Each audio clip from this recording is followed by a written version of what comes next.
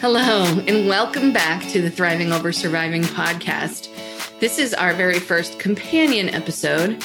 If you watch the main episode on Tuesday, you will know that Cassidy and Julie talked to us about their journey with stem cell treatment. In this episode, Julie takes a very deep dive into the actual process that she went through. She experienced a lot, and in my opinion, these ladies are very brave. Let's chat it up and continue our conversation with Cassidy and Julie. When you guys went through, Julie, maybe you can tell us a little bit about the actual treatment that you received and what that entailed, what happened to your body, and the recovery process. So it's not super fun, not gonna lie. And I always disclaim when I'm talking to or think someone who hasn't done it may be listening, because I say that I had a relatively easy time of it. And when you say that to people who have been through it, it means one thing. But when you say it to someone who's never been through it, like my mother, for example, she's like, easy? Were we at the same place? I mean, what? And I would do it again. I mean, other than the fact that the recovery process does take so long, I would do the inpatient hospital, sick, lose your hair, chemo, feel like death once a year for the rest of my life if I had to, for the other 10 months out of the year that it would buy me. Yep. I mean, I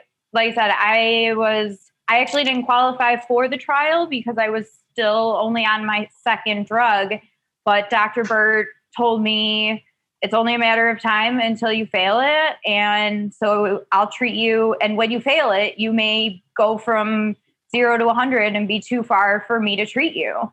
And so I think I can help you. Like, I know I can help you, but you have to choose to stop the drug and I'll treat you, off study. So I did. And I kind of think, when you were saying earlier, Eddie, that, you didn't, I don't know if I could do that with me. I felt like everything was just the perfect storm of lining up that, I live in Chicago, so the hospital was 30 minutes away. So sending the email saying, can I please have an evaluation? I'll literally come any day, anytime. You can call me and say, can you be here in an hour? And I will drop everything and be there. So I figured that would at least get me in the door. That's your tenacity, right? Never giving up, sounds like. When all the other doctors are telling you there's nothing you can do, to be at that evaluation appointment with Dr. Burt, and he says, I know I can help you. You just have to trust me. Mm-hmm. I said, all right, what do you want to do? Like, here's my arms, IV me, screen, whatever you need to do. I am 100% yours, which was probably the hardest thing for me to do because I am a very type A personality. I like a plan A, B, and C, and for the next 10 years. And the only way I was able to relinquish the control was to be thinking that after all of this, I might regain control over my life again. And so what seemed like super scary, I kind of just thought, I just need to close my eyes and push through it and it'll all be over eventually. But the process itself, like I said, it's a little different for everyone, especially if you have to travel across the country or out of the country for some people. But for myself, because I was able to do it kind of as quickly as possible, it was a 2.5 month start to finish from 3 days of pre-testing, all outpatient in the hospital. They basically run every single test under the sun to make sure that you're healthy enough to essentially destroy your immune system and rebuild yourself back up. So, MRIs, lung capacities, 30 vials of blood. Testing for everything. They billed my insurance for the pre-testing alone, like $60,000 worth of medical tests. Jeez. So they run everything. Very thorough. Yes, very thorough.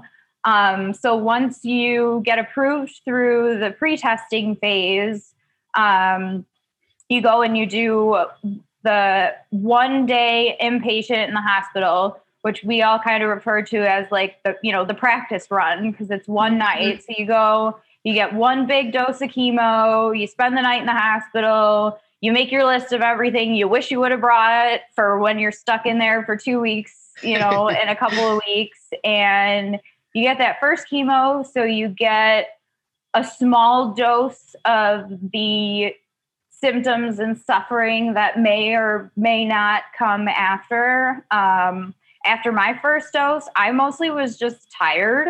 They did give me the best advice I got from someone before me was to not be a hero. Don't try to be, I don't need the nausea meds. I don't need the pain meds. If they're offering you it, there is a reason. And if you don't think you need it, they know you're going to need it. So take it so you don't need it.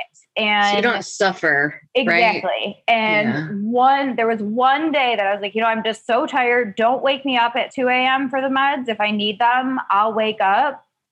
That was the dumbest thing I've ever done, because I woke up at 3 a.m., puking my brains out, crying my eyes out, in more pain and nausea. I was like, all the drugs.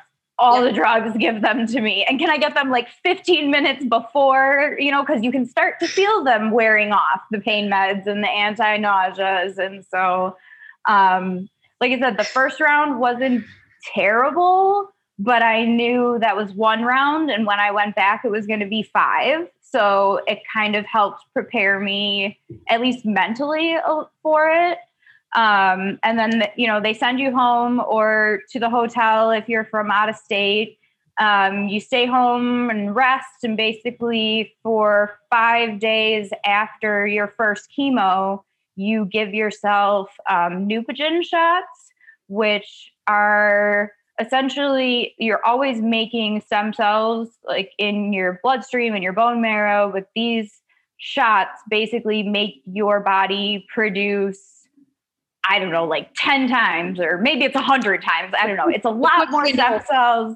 Yeah. It's like tons and tons more than you normally produce, to the point where once you've been doing it for a couple of days, I'm super short, so I never had that issue growing up where they talk about like growing pains and your legs hurt. Like if you have a big growth spurt, now I know what that feels like. The bone pain, it was like nothing I have ever experienced before in my life. It was the most painful thing. And it thankfully only lasted about 24 hours with the whole first chemo and the shots and all that.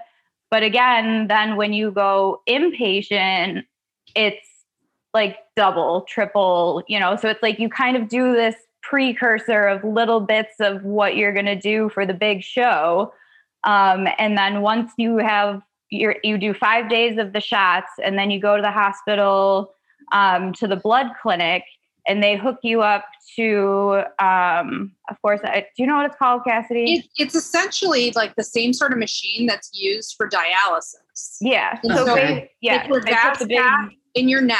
Yeah. And you take your blood out, and the machine separates out your new stem cells, your new undamaged stem cells, the stem cells that the MS hasn't gotten to you because you had the chemo, and then you quickly stimulated new stem cells. And so they're drawing those out to then give back to you when your immune system is completely depleted and you're in the hospital for the next. I was wondering where the stem cells came from. Yes. Those stem cells, actually, you can see them like spinning around in a circle, and you look down. I actually have a video of it that I can send you. It's really cool. It looks like peanut butter.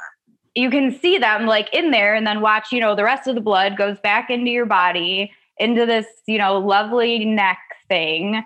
But yeah, you sit there in this chair for like 8 hours. You're hooked up to the machine. You got to go to the bathroom. All right, everyone can step out, and here's your bedpan. Oh, because you can't. You're hooked up to this. My mom was there. My sister came in for a little bit, and it's like, thanks for hanging out. Okay, I got to go to the bathroom. Everyone step out. Nurse brings the thing in, and when I was in college, first time for everything. When I was in college, I had to use a bedpan. I had an abscess on my tonsils. And so I was in the hospital. That thing, I cannot master that. I can't imagine doing it all day. Like, no, that is quite, I mean, I made a mess. Well, you think that's fun. Wait until you go in for the whole actual big thing and you're getting 5 days of chemo with all the other stuff that they pump into you. And I mean, I was fully mobile, no mobility issues at all when I checked in for the actual stem cell transplant. So you go in 6 days before your transplant date and you get 5 days of chemo beforehand. And again, everyone before me, even if they were completely mobile, they said, get the catheter. I'm like, a catheter? I can get up and out of bed. It's no problem. I know I'll be, tired and feeling crappy, but really that crappy? And oh yeah, I mean, not only does it not work properly, if you're not like the exact right size and this and make it a mess and everywhere. And I was just like, I am a 31-year-old, completely mobile, perfectly seemingly feeling healthy woman laying in this bed, and they're about to like make me seem sick. Like I went in looking as healthy as I do now. I mean, minus my hair because it all falls out after the first go around. But the first time anyone from my family, I think, actually realized how sick I was when I voluntarily signed up to make myself that sick. It was such an eye opener to, I think, so many people. Because it's weird for them because they can't tell you're sick, right? Right. So they're going on your thoughts and they're like, I think she might be, exaggerating. Right. I got a lot of comments of like, when they're like, well, what is the process? What is it? I mean, the minute you say chemo to anyone, that brings your treatment to a certain level. And then they say, oh, like the kind where you lose your hair. Yeah, that kind. So now you're up here. And I mean, I can't even tell you how many people said, like, why would you choose to do that when, I mean, your MS isn't really that bad. And I was like, well, that's exactly it. What you see is not what is actually happening. And I think that it really made it more obvious to people, unfortunately. But then when I left the hospital, bald as a cucumber and perfectly feeling healthy, I looked worse than I ever had on the outside. But on the inside, I was like, I feel amazing. This is great. So you started to feel better right away? Yeah. I mean, within 24 hours, my vision cleared up within 24 hours and has been 20/20 ever since. I noticed, I think there might have been literally instant changes, but I was so dead tired and drained and done that day. I got my stem cells back around 10:30 in the morning. And I think I was just in and out of sleep most of the rest of the day. But that next morning, it was like a fog came off my eyes, off my brain, out of my legs. And not everything snapped overnight, but I mean, my vision, it was I don't know. It was a miracle. I don't know, a scientific miracle, whatever you want to call it.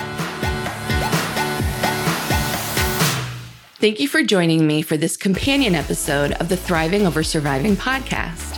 If you would like to learn more about our show, please visit the website at thrivingoversurviving.godaddysite.com.